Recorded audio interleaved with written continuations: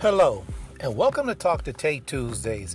As always, thank you for spending 5 to 7 minutes of your week with me, unless we have guests. So, friends, before we get started in the show, I need to address a couple of things.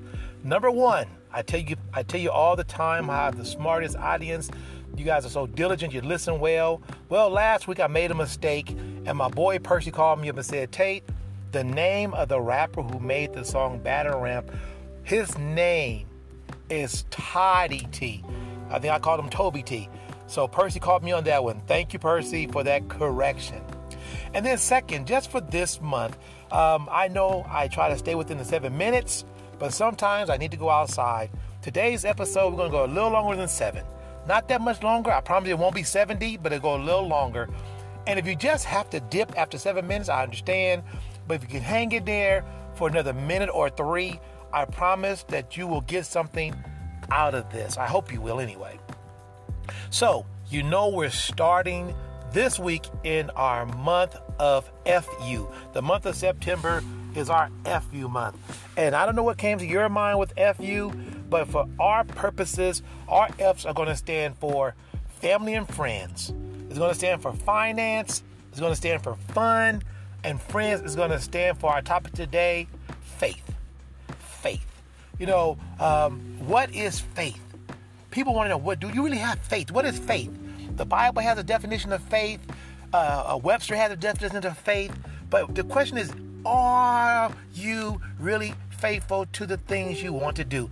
So I want to share 3 stories today that I thought showed faith. And I hope that at least 1 or 10 people get something out of at least one of the stories. So, the first story, it's the 80s. It was my time, right? It was the 80s. And the 80s were a very unusual time. You see, the 80s, the music started to change a little bit because we were coming out of the 70s and the music was like a lot of political stuff, heavy duty stuff. In the 80s, as Cyndi Lauper said, girls just wanted to have fun. Now, with the 80s came a new television channel called MTV. I want my MTV, right? And when MTV came into creation, it changed music a little bit.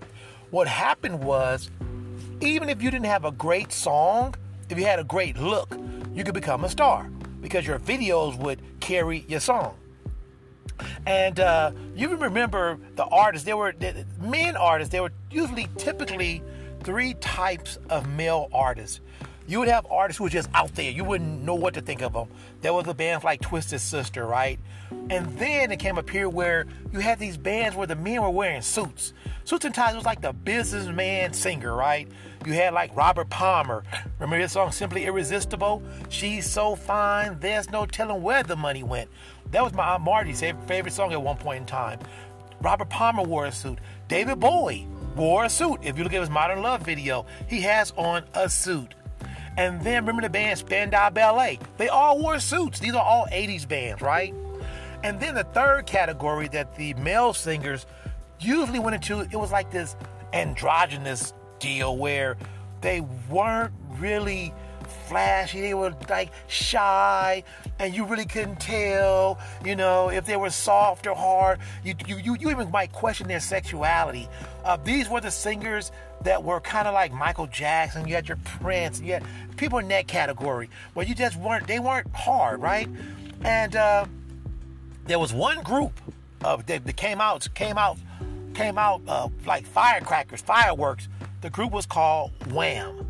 Wham was comprised of 2 singers, Andrew Ridgeley and George Michael.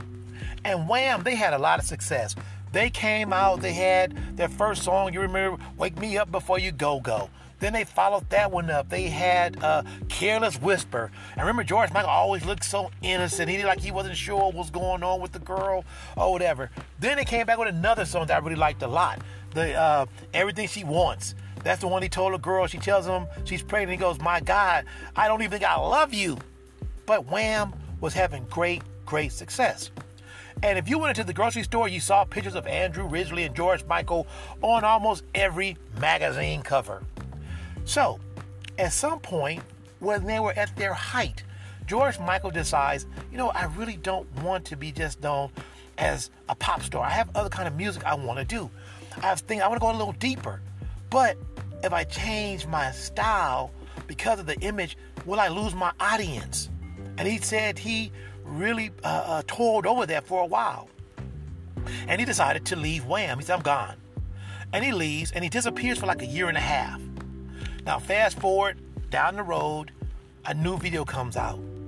And when the video opens, you see just a pair of boots, and it's going up, and you see a pair of jeans, torn jeans, and then you see this leather jacket, and they finally get to the person's face, and it's George Michael. But no longer does he have the blonde, that frosted blonde tips. Now his hair is just straight brown, brunette, right? And he has hair all over his face. Now, don't get me wrong, he was still a good-looking guy. Couldn't take that away from him. But the song starts off, and he starts to sing this song, I Gotta Have Faith. Now, he said he wrote that song because he wasn't even sure if he still wanted to make this transition. And the song, I Gotta Have Faith, most people think it's about a woman. It's not. It's about his career. I gotta have faith. And you know what? That album comes out and people go nuts. That album wins Grammys. It sells millions of copies. It is a smash hit for George Michael. Now, some of you are saying, well, Tate, what does it have to do with me? This is our first story. Well, you know what? Sometimes you're not going to be sure of the outcome of the thing you want to do. Yet and still, if you have faith, you need to execute. You need to say, this is what I believe in. This is what I want to do. You got to have faith. Second story. This one comes from the Bible. And you know what? I tried to think this week of what story in the Bible would resonate with you about having faith. Not that about all of them. Noah building the ark before there was rain. That took faith. Daniel in the lion's den. That took faith. But I wanted something that would really connect with you. And so I want to share with you today the story of Jericho. Now, as you guys know, the children of Israel had came out of Egypt. They're on their way to the promised land. And they get to the city Jericho. Now, let me tell you something. All you Bible scholars, I'm going to Tatenize this a little bit. I'm going to Tatenize this a little bit. So if I say something that's not quite on point, the way it was written in the Bible, don't beat me up. It's still going to be on point. So, Moses has died. Joshua is now in control. He's in charge, right? And so they come to Jericho. They need to go through Jericho, but they can't figure out because there's a big wall. Jericho is encased in this huge wall. And Joshua goes and he said, I don't know what to do. How do we get through Jericho? And God says, look here, Joshua, what I want you to do is I want you for 6 days. 6 days, I want you to take everybody and walk around the walls of Jericho one time for 6 days in a row. Now, here's the kicker. No talking. Everybody got to be quiet. No talking. Just walk around one time quietly. And on the 7th day, you're going to walk around and make a lot of noise. Blow horns, do everything, and I guarantee you'll take Jericho. Now, you're saying, Tate, what's so showing faith about that? Let me tell you, friends, because I know human nature, we'd have done it day one. Oh, yeah, let's go. Let's do this. Let's see what it's all about. Day two, we would have gone out, and I'd have been looking at the wall. Do I see any cracks? It looks the same to me. By day three, I'd have been having doubts. I'd have been like, come on, what's going on here? This don't make any sense. We can't talk. We can't make any noise. What's up? And, by day 4, I'd have been like, look here, Tracy, you go ahead and go walk around the wall. The 49ers play tonight on Thursday Night Football, and I'm going to stay here because they really don't need me. And you go ahead because this is not working. I don't see what's going on. That's human nature. But we don't read that happening. We're showing that the people had faith, and they did this every day, walking around this wall. And finally, the 7th day comes, and they do exactly what they're supposed to do. They walk around 7 times. They blow their horns. They shout. They cheer. They do all that stuff. And the walls come tumbling down. Now, what does it have to do with you? Friends, sometimes you're going to be put in a situation, your faith is going to be tested because what you're asked to do is not going to make sense. You're going to start to have doubts. You're going to look at the wall and there's no cracks in the wall. And you're going to be wondering to yourself, why am I doing this? It doesn't make sense to me. I don't see the point. But if you're faithful, if there's something that you really want to do, if you have a faith in what you're trying to accomplish, even though it doesn't look like it's being accomplished, continue your journey. That's our second story. Now, our third story for the day, I'm not sure if this came out of Greek mythology. I've heard it different ways, different times it's been told by different people, but I'm going to share it to you my way. So imagine, if you will, there's this prison, right? And they throw people in this prison, and the prison is actually a hole in the ground. It's a big hole in the ground, maybe say 50 feet up from the surface, down in the ground, 50 feet down. And this prison has no guards. There's no guards. This prison, after they tell you how you can leave this prison. See, in order to leave, all you have to do is climb the walls. And it's not hard to do. Like to climb a wall, there's plenty of places to step to climb the wall.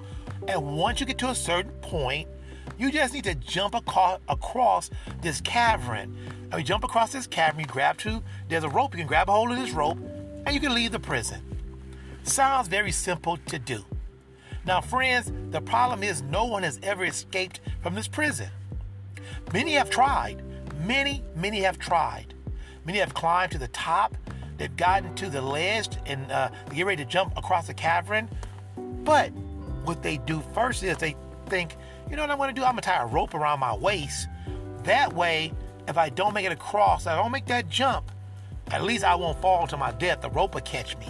I'll be okay. I might not make it, but I'll be okay. And later on, I might try again one day, maybe. So this goes on for years and years. No one ever escapes. So one day, there's a little kid thrown into the prison. Kid, I don't know, 10, 11 years old. And they tell him the same story about how you can leave. You just need to climb up the wall and then jump across. And the kid's like, is that all you got to do? And they're like, yeah, that's it. And the kid's like, I'm out of here tomorrow. And so the next day comes, the kid does exactly that. He climbs up the wall. He gets to this ledge. And when he gets get ready to start, someone says, hey, wait, kid. Tie the rope around you just in case. And the kid's like, you know how kids are, right? Remember your mother told you to go outside with a coat on because it's raining? And you're like, nah, I'll be fine. That's this kid. Kid's like, nah, I don't want that rope. Forget about it. I don't need it, right? I don't need that rope. I can do this. Because when you're a kid, you always believe you can do anything. Remember, if your mother said, oh, I need somebody to move the cars. You're 9 years old. You've never driven a car. What'd you say? I can do it. Because as a kid, you believe you can do anything. Remember that. As a kid, you believe you can do anything. So the story goes, this kid gets up on the ledge, runs across without a rope on his waist, jumps across, and he leaves the prison. He leaves. So what's my point? My point is, a lot of times we say we have faith in something. We believe in this wholeheartedly. Whatever it is, I believe in this. I know it. But we tie that rope around our waist. Just in case, right? You know, a lot of times we say, you know what? I really want to become this. I really want to become that. But just in case I don't, I'll settle for this. That's the rope around your waist. Now, friends, I'm not telling you not to be smart in your endeavors. But I'm telling you, don't let your plan B be on the same level as your plan A. And a lot of people do that. This kid didn't. You know, the funny thing is, and I know I might get some pushback on this. The Bible, there's a lot of scriptures in the Bible talking about how we should be childlike. Some of the ways they're child. And most of the time we think they're talking about a child's heart. But maybe they're talking about being like a child and being fearless in our endeavors and not always trying to tie that rope around our waist. I'm just saying. So friends, today's words come from a song from the play, which became a movie, The Wiz. And we're going to give the credit today to Lena Horne because she sang it in the movie. And the words go, if you believe within your heart, you'll know that no one can change the path that you must go. Believe what you feel. And know you're right, because the time will come around when you'll say it's yours. Friends, our first F is done, and I'll see you next Tuesday.